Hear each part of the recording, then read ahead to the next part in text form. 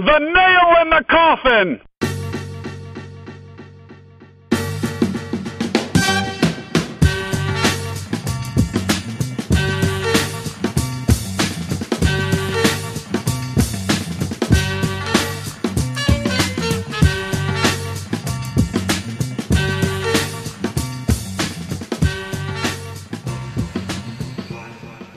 Hey everyone, welcome to The Nail in the Coffin, a Cleveland sports podcast. I'm Tom Valentino, and I'm joined as always by Travis Hewley. Trav, how are you? Fantastic. Yourself? I am doing well. So Great. we are recording on a Tuesday night, and this is the only night of the week with no games going on here in town. Cavs took care of business on Monday in Philadelphia.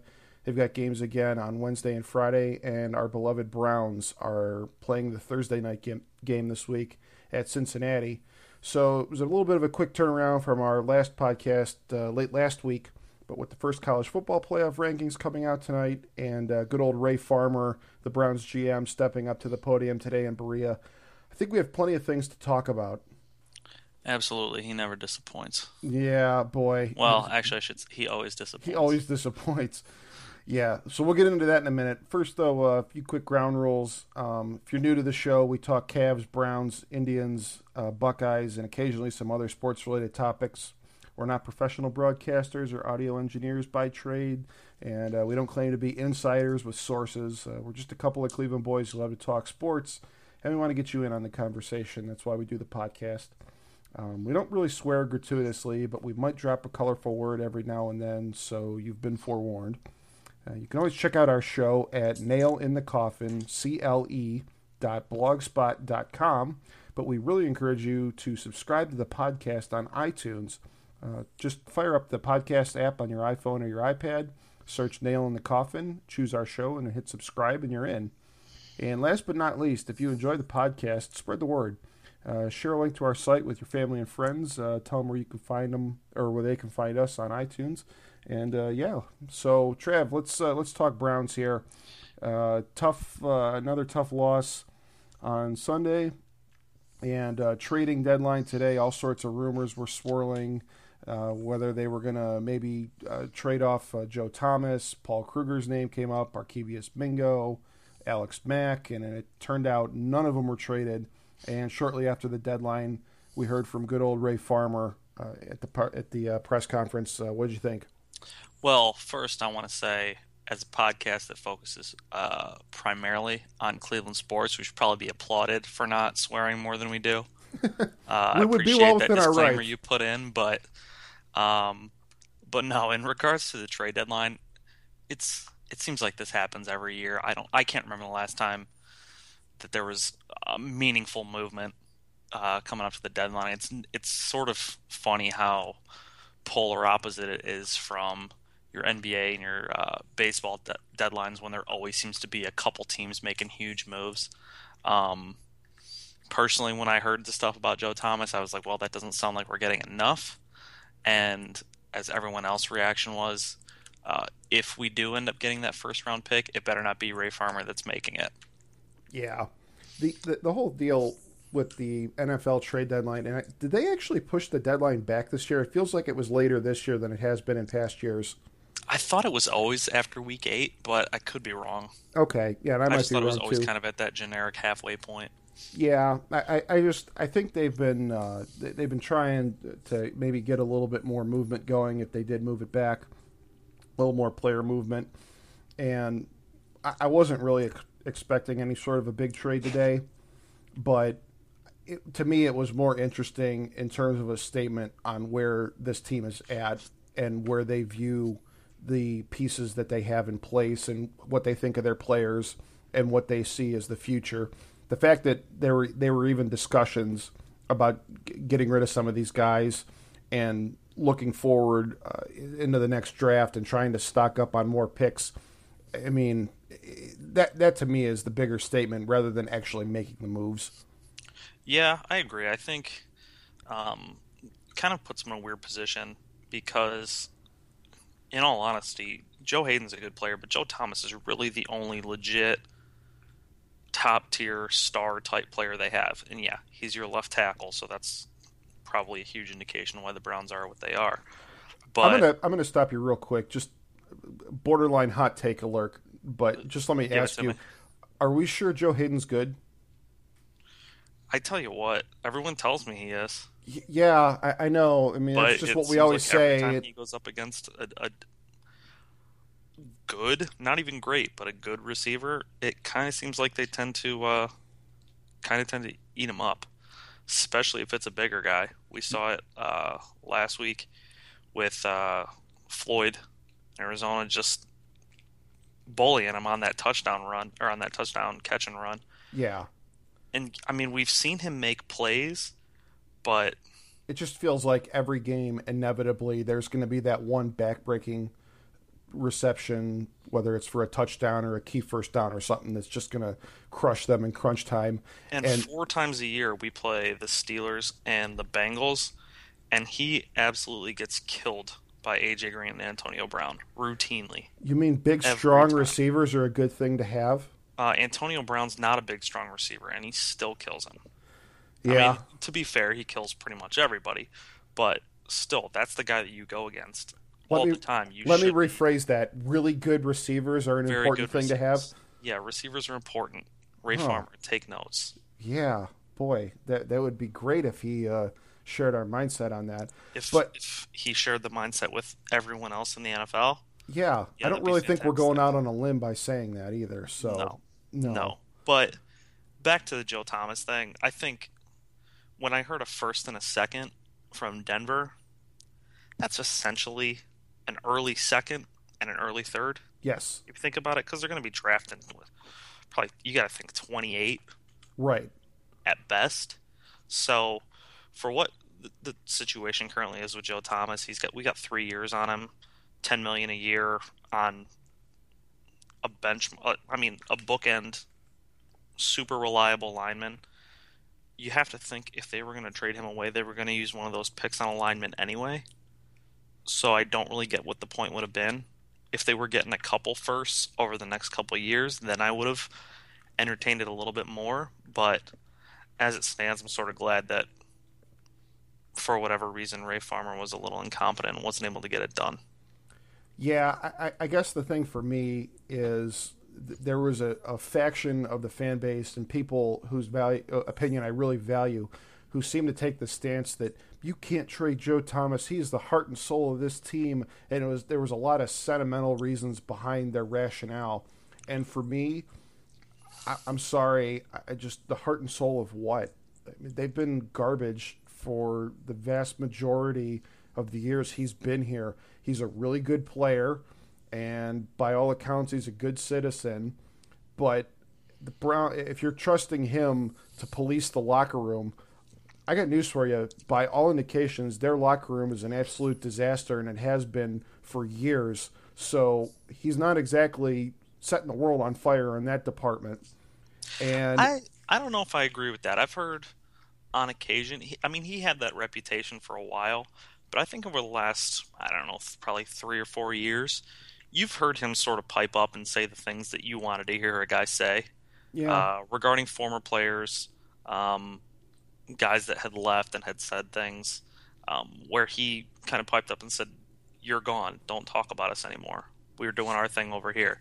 And I think when you have a guy that is generally viewed as already a potential, if not a probable, Hall of Famer, and probably the best player at his position over the last decade, come out and say, I don't want to be traded. I want to stay in Cleveland. I want to be here when we turn things around.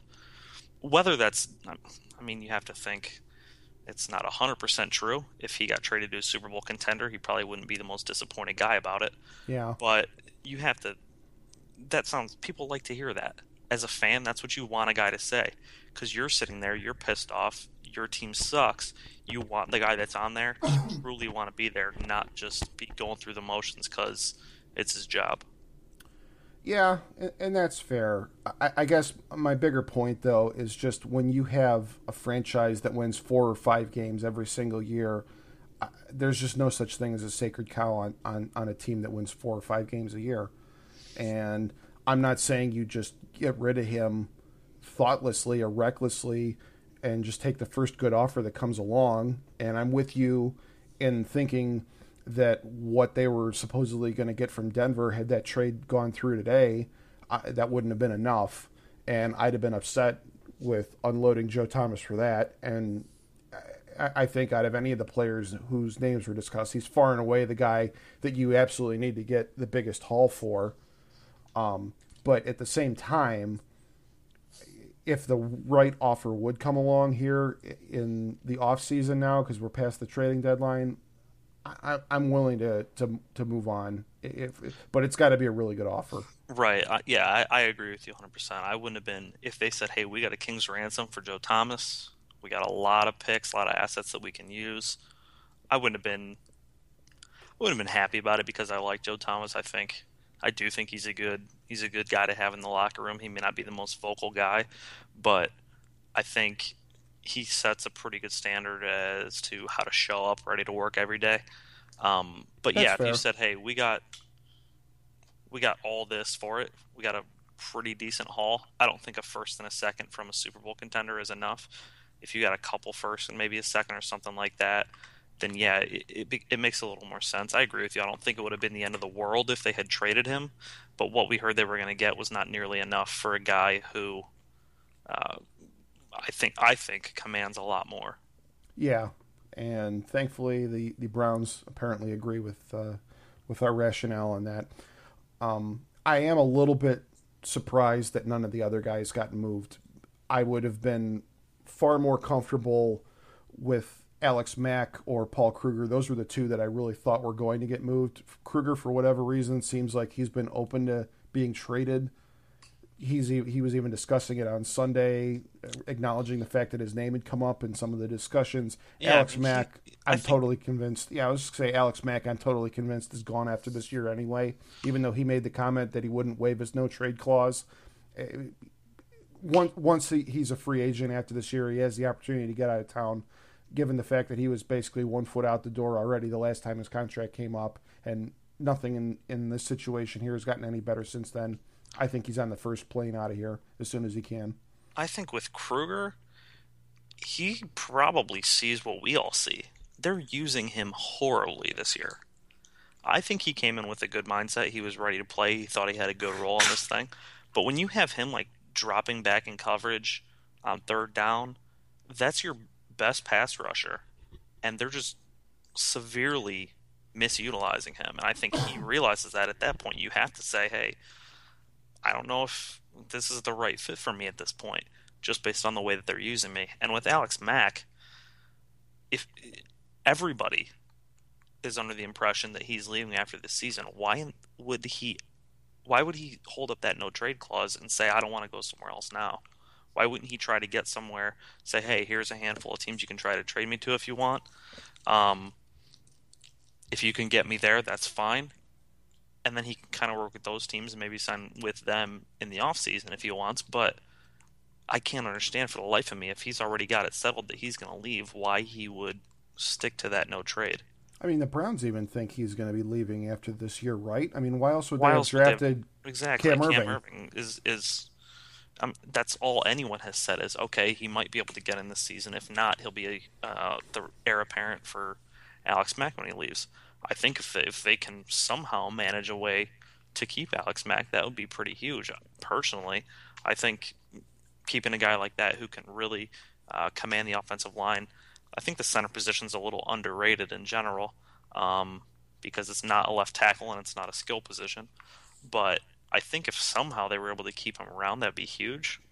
It sort of seems like before today, I thought it was a foregone conclusion that he was leaving, but who knows at this point? I'm not sure why he would have wanted to stay if he's planning to leave in 6 months.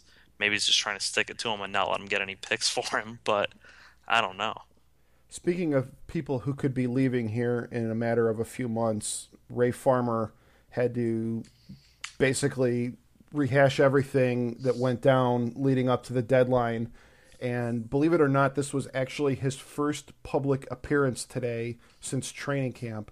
Hard to believe for me, just given the fact that since the last time we saw him, he disappeared for 4 weeks. The Browns made several personnel moves in his absence that were a bit of a head scratcher. Mm-hmm. He comes back, and they've had, I believe, 4 weeks again since then, and finally today he talks, and maybe it would have been better for him to wait a couple more weeks, because I kind of that was kind of a why mess. he hasn't said anything in a while. He's not, when he says things, they're not good. They're bad things. They come out wrong. They rub everyone the wrong way. They leave everyone scratching the head as to what the hell he's doing. I honestly listen to it and I try to pick out my favorite quote. I don't know that I could get to it.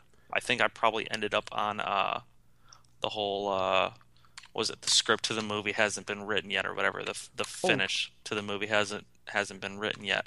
Yeah, those movie Ray, metaphors. we've all seen this movie. We've all seen it. We know what happens. Yeah. You don't know yet. I don't know how, but we've all seen the movie. We know what happens at the end. I just, I do PR and communications in my day job, and when you start getting into a crisis communication situation, which whether you want to really admit it for the Browns or whether the Browns want to admit it or not, that's kind of what stage they're at. Rule number one is you want to get out in front of the story.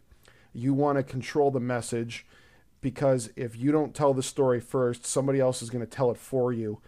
And I think there were a lot of things that, with Ray Farmer not talking sooner than this, you start hearing whispers from other people around the organization and outsiders who are plugged into Berea and have their sources, and they're getting people to talk off the record and go unnamed, and a very negative picture is being painted. And it was a very bad situation leading up to today, and in a very dire looking picture. And I was really hoping today that Farmer, when I found out he was going to speak, we were going to hear, okay, a lot more confident direction, somebody who really seems to have a plan in place. And instead, what I felt like came out was basically something that just confirmed everybody's worst fears about what's actually happening behind the curtain over there in Berea. I mean, it's a disaster. Do you trust that guy after listening to him? Is there any part of you that says, oh, now I feel a lot better that guy's in charge of personnel for my football team? What's the definition of insanity? We all know the answer. Doing the same thing over and over and expecting different results. They asked him today, how do you change this? What do you do? What sort of script do you write? And his answer was the same script we've been following. Are you kidding me? How the hell could you say that with a straight face? How do you say that out loud and not realize how ridiculous you sound? Yeah. That's horrible. It's frightening. Like, nothing he said today was the right thing to say. In general, you have to assume a GM in that situation at the trade deadline is speaking directly to his fans, who he raised ticket prices 30% on, and just saw a team come out okay, but at the end of the day get their asses kicked. And the fans want some reason why they should continue caring about this team. And he essentially said, what you've seen is what you're going to keep seeing. Yeah. They have a flawed philosophy, and he's stubborn and just too proud. And I understand you can't keep changing direction every other week, but at some point you got to recognize this isn't working, and we are going down the wrong path here, and we need to change the course or it's going to get worse. It raises the question, I think, though, which is worse? Because you always hear about these top tier, the premier franchises all have one thing in common, and that's stability. Mm-hmm. Which is worse, constant change or stability just for the sake of stability?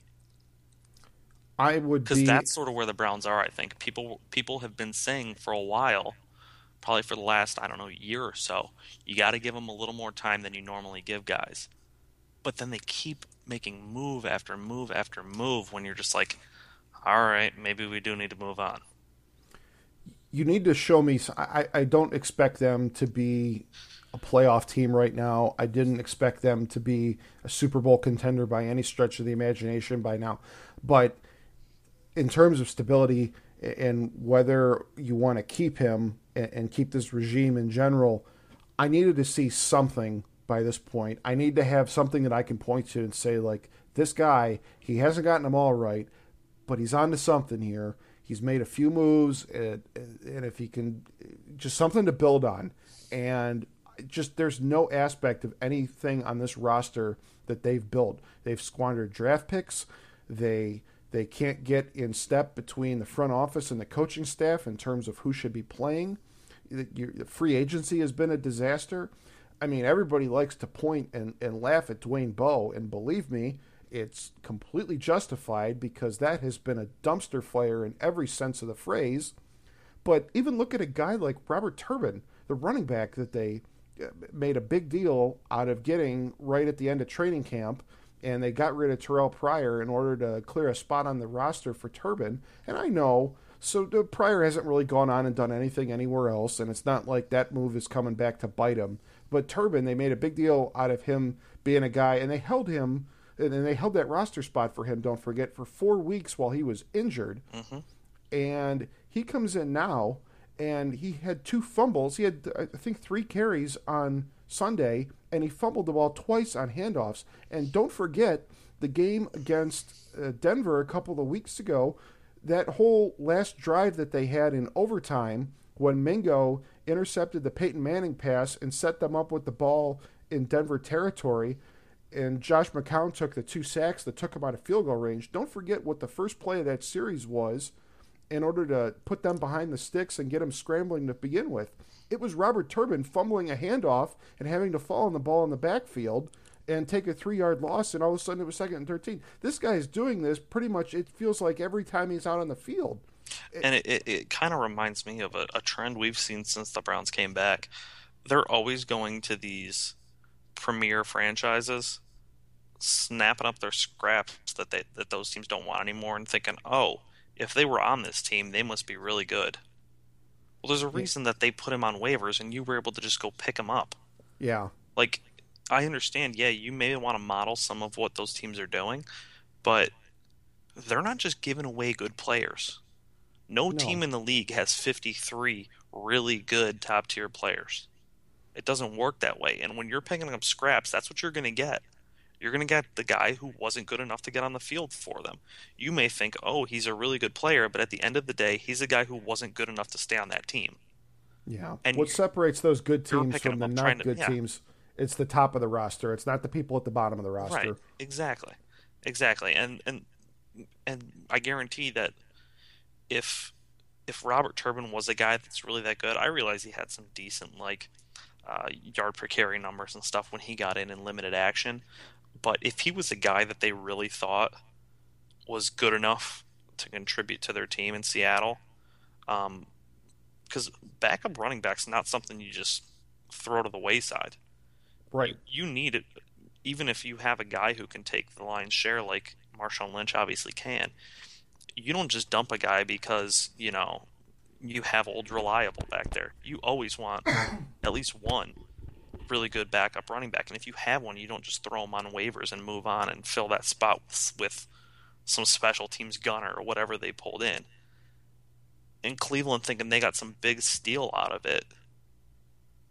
Yeah. It's just baffling to me that they think he's going to come in and he's going to be, I don't know, another Marshawn Lynch. And while we're on the subject of the running game, what the hell happened to the Browns running game in the second half on Sunday against Arizona? What they were still in that game into the second half, and they were throwing on every down.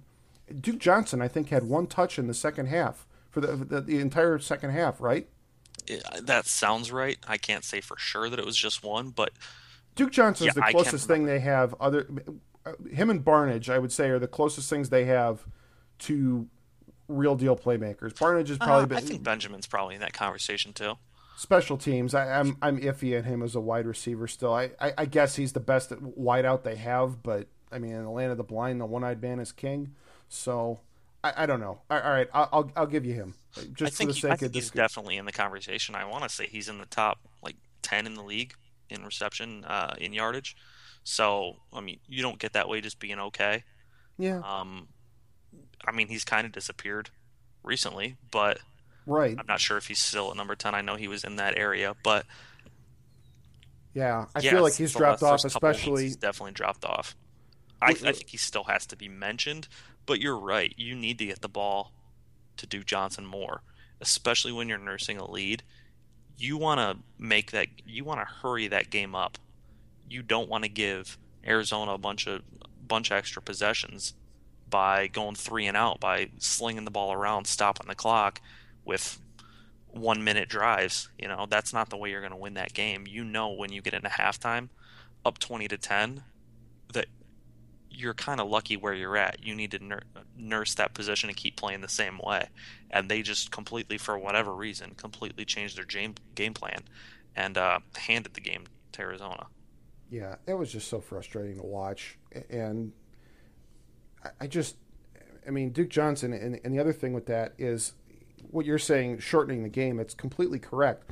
But the other thing with that is you're also putting the ball in the hands of one of your best playmakers. In terms of guys in the backfield, I think he's definitely more explosive and has more potential to move the sticks than a Crowell and definitely a Turbin. So, yeah, just getting away from him. I think we're going to get a heavy dose of him on Thursday night at Cincinnati. I think they probably realize that after the fact, and they're probably going to force feed him a little bit. Whoa, whoa, whoa, whoa, whoa! Did you just assume that the Browns learn from their mistakes? I I did that. That's a mistake, my friend. Yeah. You should know better. You haven't learned from your mistakes. No, I've not. I guess it's contagious around here. You follow a team enough, you begin to You take inherit on those their. traits. Yeah, you do. One other thing, speaking of that game coming up against Cincinnati, I know you had mentioned Travis Benjamin, his numbers dropping off a little bit in the last few weeks. Where his numbers really shot up was the week 2 when he played with Johnny Manziel as his quarterback, and all indications, I don't think it's been made official yet, it seems like we're probably getting Johnny Football starting at quarterback against Cincinnati on Thursday night. How do you feel about that? It sure seems that way. I mean, you saw the game. McCown took a beating. Like, I personally gain a lot of respect for him. That guy he was getting crushed. He could barely stand, and he kept coming back out. He never pulled himself. He stayed in the game. He kept trying to will him back and made a couple plays. Obviously, nothing big to get him back in the game, but it'll be interesting to see what they do with Johnny. I mean, Marvin Lewis. We'll finally get to face his favorite midget. See what he puts together. I don't know if.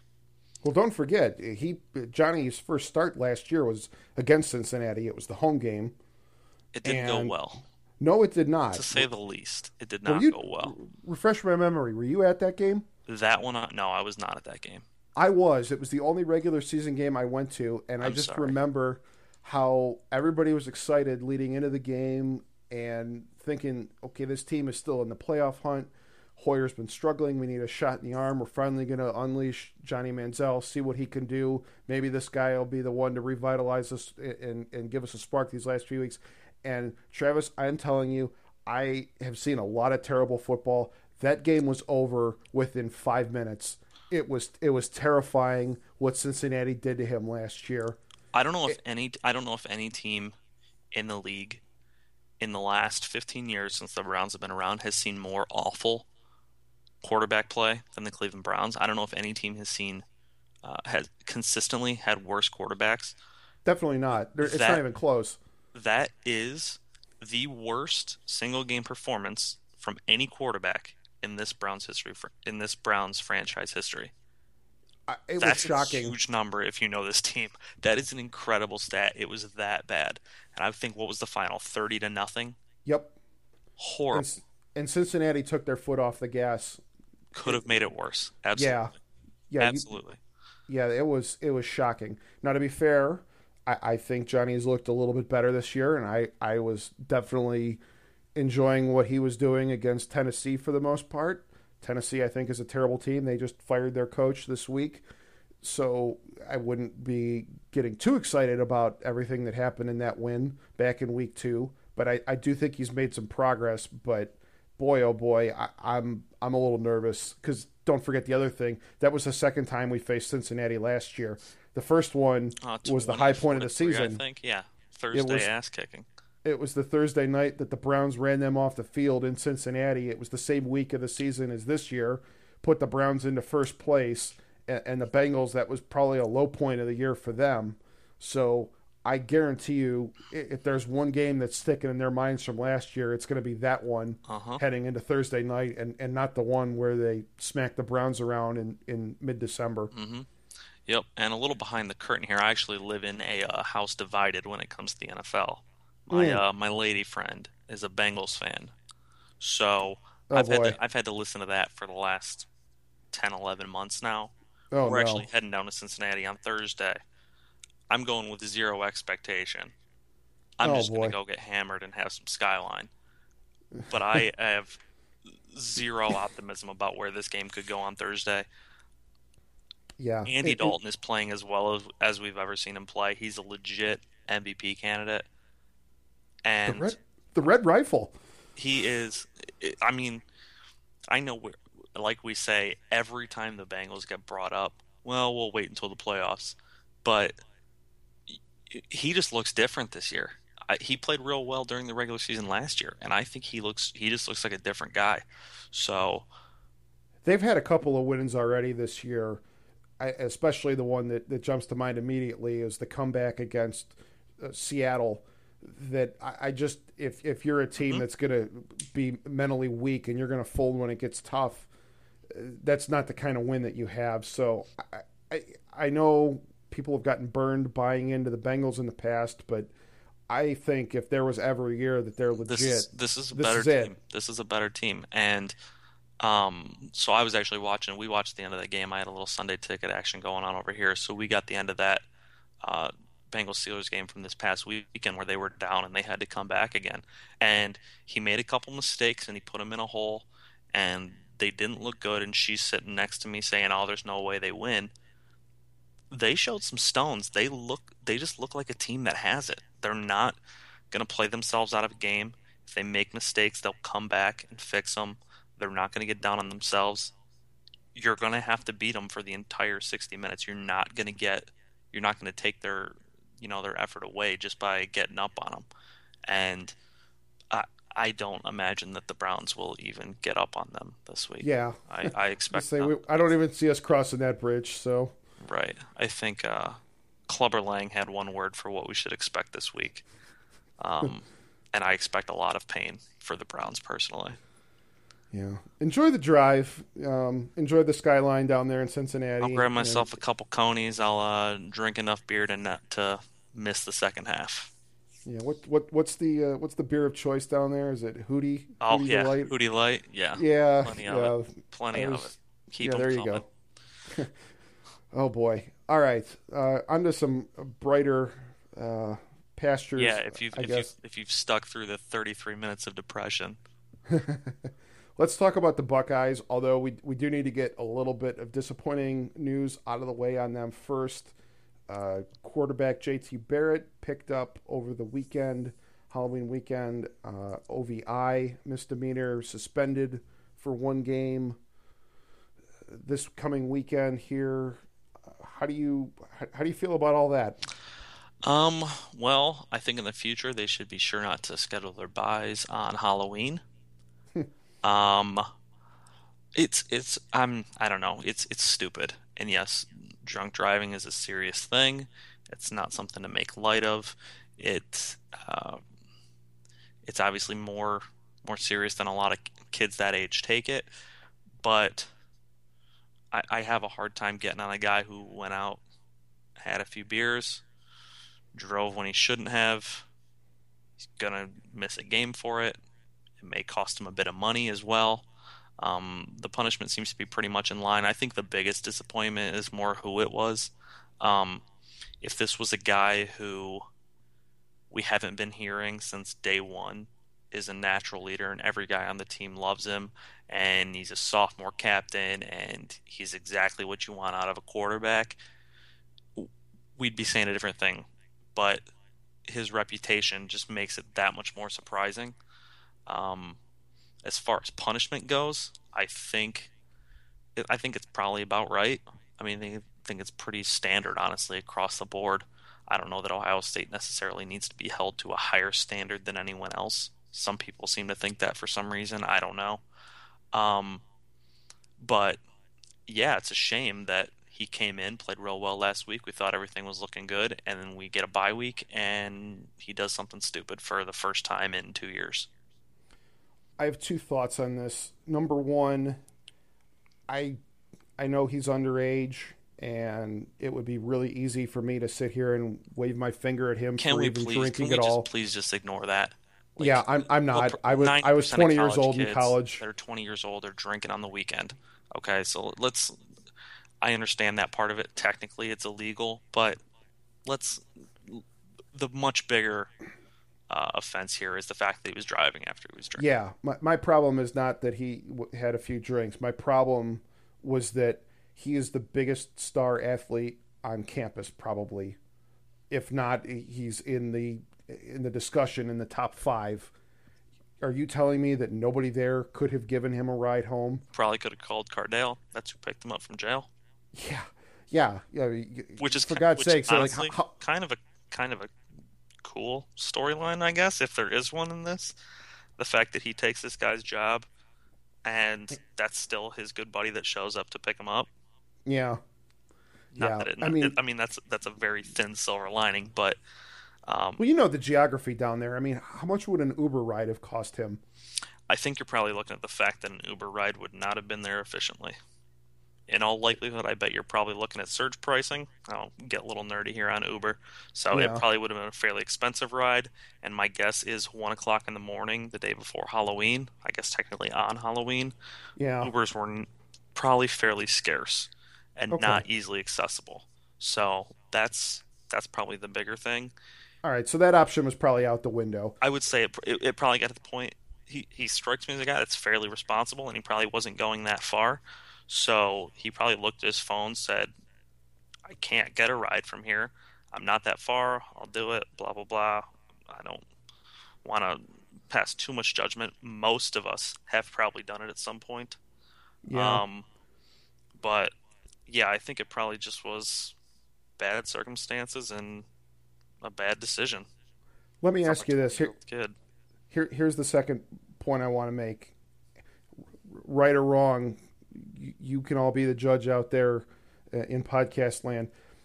Given the way past events and past transgressions have been handled elsewhere, had he been playing for Florida State and had he run into the Tallahassee Police Department at that OVI checkpoint, would we have ever heard anything about No, this? not a chance. I think I think that's Florida interesting. State's sort of a bad example because they've kind of Yeah, proven, basically beyond a shadow of a doubt, that they look past that stuff. Um, I think they're yeah. I mean, Columbus is a little different because it's not just a college town. yes, It's a large city. It's not Tuscaloosa or I don't know any college town, Oxford or Clemson, anywhere like that. Even Ann Arbor. It's not a college town. It's a city, legit metropolis with a college there. yes. So it's a little different atmosphere. Yeah, the city runs, eats, sleeps, and breathes Ohio State football, but it's a little different vibe in terms of uh, overall feel of the city. That's fair. It's interesting how that one situation could have been handled completely differently. And I mean, I'm not saying he should have gotten away with it and he should have gotten a pass. I'm with you in thinking he absolutely would have had he played at another school. Yeah, I absolutely think so. I mean, Just I food think for thought. And then the next time that this happens somewhere else, because you know this will happen at another school, I hope the local police departments there also stand up and do the right thing as well. and I do, and I think long term it's probably good for JT. I think he's proven he's a guy who will spin any situation into something that he can learn from. Yeah. By all accounts, he's a good kid. I don't think this makes him a bad kid all of a sudden. Um, so I think in the long term he'll learn from it, and it'll probably be one of those things that he looks back on like, hey, yeah, I made a really stupid mistake. I won't do that again. Yeah, he'll be fine, and I think the Buckeyes will be fine, but definitely not a quiet bye week for the old Buckos there. No, you'd hoped it would have been, but no such luck. Yeah. So anyway, earlier this evening we had the first college football playoff rankings of the season come out, and Clemson number one, LSU number two, Ohio State, despite being number one in the AP poll, they're third in the playoff rankings, and Alabama gets the fourth spot. How do you feel about the playoff four as they would stand right now? Uh, I, I, I don't. I think Alabama shouldn't be in it right now. Um, if Alabama beats LSU by say, they actually host them this weekend. If Right. Alabama beats LSU by say, I don't know, a field goal, or it's a really close game and it comes down to the end, and we have to go through the rest of the season with both of those teams in the top four, I think that's a joke. Um, Alabama got beat pretty handily. I mean, it ended up being a touchdown game, but Ole Miss was in charge most of that game. Yes. Um, and Ole Miss has proven they're not really that good. So do we just give Alabama a pass once a year from now on, where it doesn't really matter? We'll give them one game where they don't have to actually play that well. We'll give them this Don't- hall pass that we don't give anyone else, for the record. No yeah, one they else seem gets to. the benefit of the doubt Alabama gets. I was just going to say that they seem to get a benefit of the doubt that nobody else seems to get. And I get it. For a couple of years, they were the best team. But last year, Ohio State was far and away better than them that whole game. I Yeah. realize even when Alabama was up 21-6, Ohio State was outplaying them. They were shooting themselves in the foot with mistakes and things.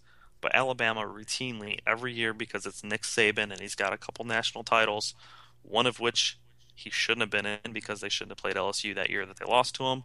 But I digress.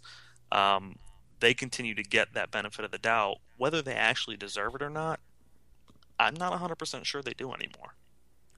Couple of things with this. Number one, I'm not. I don't think they belong in the top four right now, but I'm not going to totally panic over it because I think if they win out, they're going to have earned a spot in that playoff four. I agree. Yep, I'd agree And with that. if they lose, they're out. Right.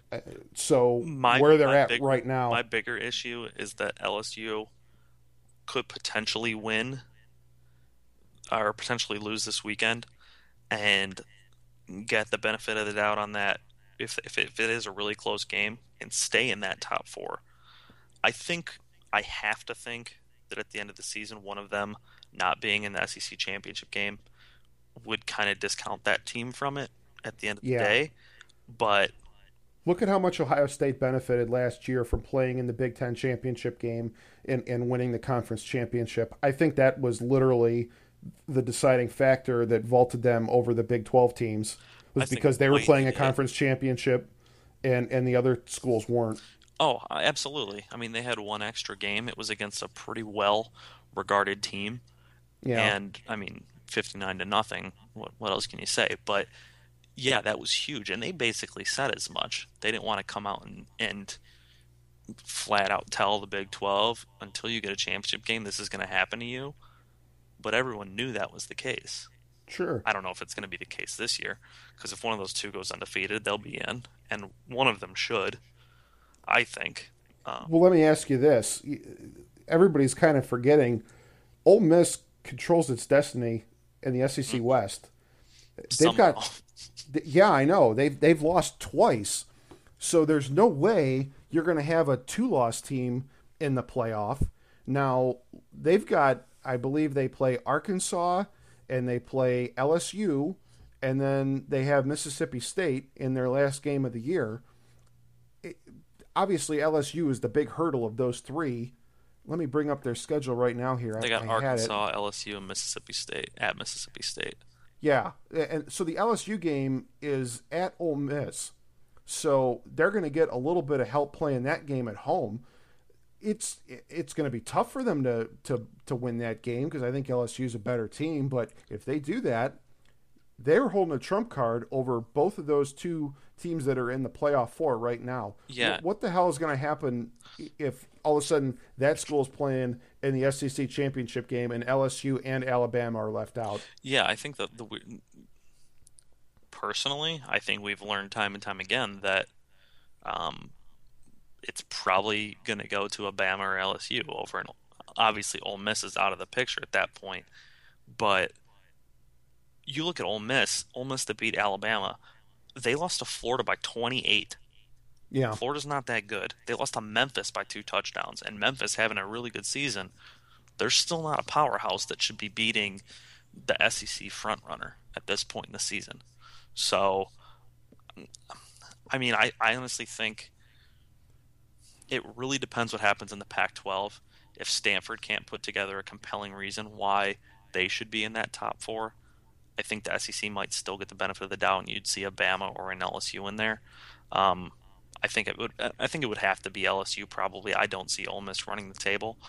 Um, That's the doomsday scenario for the SEC if that happens. if Ole Miss wins the next three, agree Yes. completely. Agree Yeah. completely. Um, Florida would maybe have a chance of getting in there in place of them. Hmm. They're not. I think they're what they came out number 10. I think today. I I think they were number 10 in the top 25, so they're still in the picture.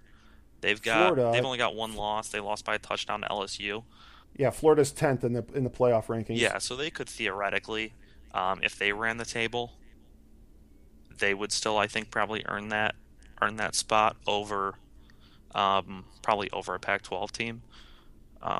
But that's sort of what they have to hope for. They kind of, I mean, you hate to say it, but the SEC guy has to really pick a team. He has to pick against Ole Miss this way, the rest of the way out, and just hope that they're not there screwing things up for him. Yeah, it'll be interesting. Just to bring this back full circle to the Buckeyes, they're ranked third right now, and I'm sure there are people who don't follow this religiously that are going to be upset seeing an SEC team in front of them and seeing Clemson in front of them and thinking the Buckeyes are somehow being disrespected. Let's be clear here. They're in the driver's seat. As long as they handle their business, they're fine. Yep, Because that's going to be the case. And to be the three honest, best, they can yeah. probably afford a loss. I don't want to test it, obviously. Mm. Um, I'm not. I think if they lost to Michigan, I think they'd be okay. Um, Obviously, it depends how everything falls out. Um, but yeah, you're right. If they went out, nothing else matters. They'll get in. The It doesn't matter, the and three it doesn't matter what seed you are. If you're no. in, you control it. It doesn't matter. You control Yeah. your own destiny at that point. That's all you can ask for at that point in the season. There are no home games.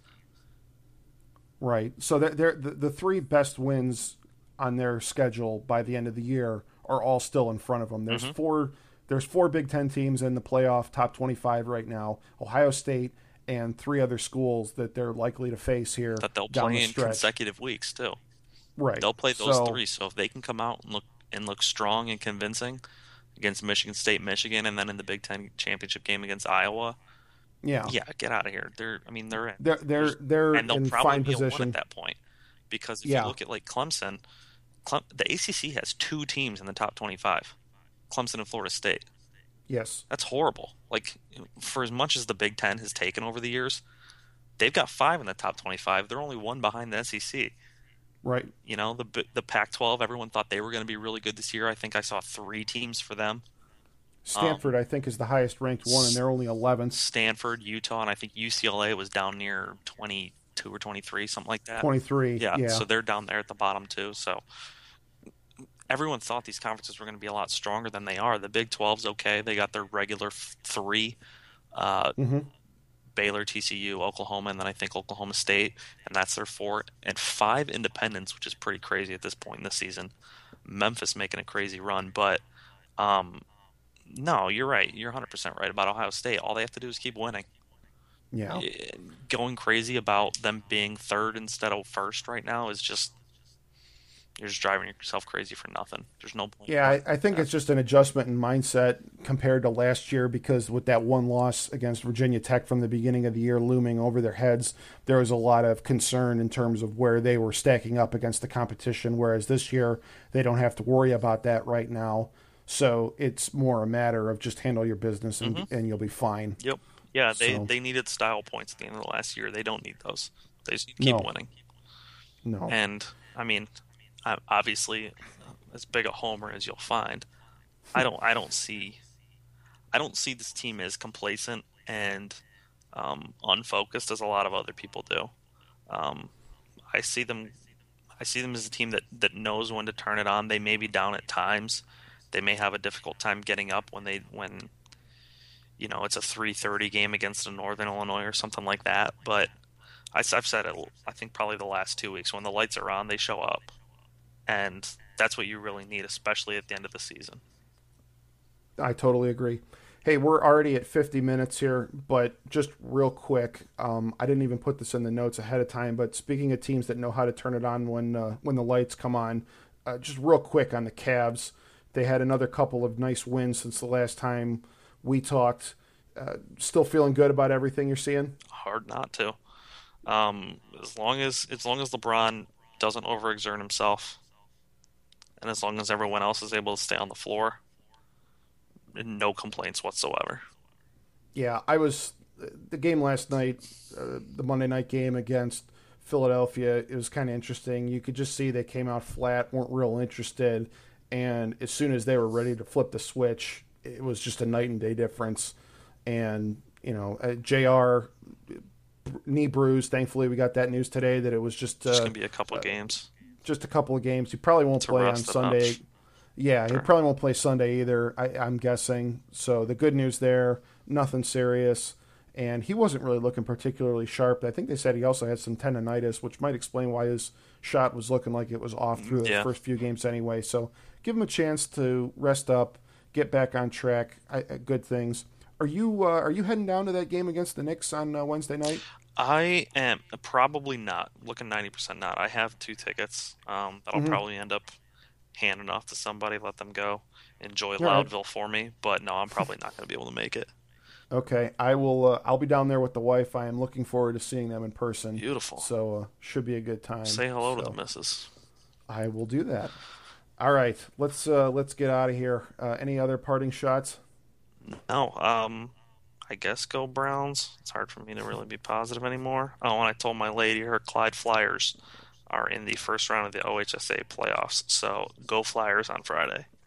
Yeah. All right. There you go. Got the high school playoffs starting up. Man, that season just flew by. Yeah, it does. It always does, though, because it's always done halfway through the other football seasons. Yeah, it's crazy. All right. So reminder, everybody out there, you can always find the show here, Nail in the Coffin, cle.blogspot.com. If you want to get episodes as soon as they go live, you can subscribe to our podcast on iTunes, and that's always free. And if you ever want to email the show, nailinthecoffincle@gmail.com, and you can follow us on Twitter at The Nail Podcast. Travis, good times. You as well, Tino. Talk to you next week. All right, sounds good. All right, buddy. See ya.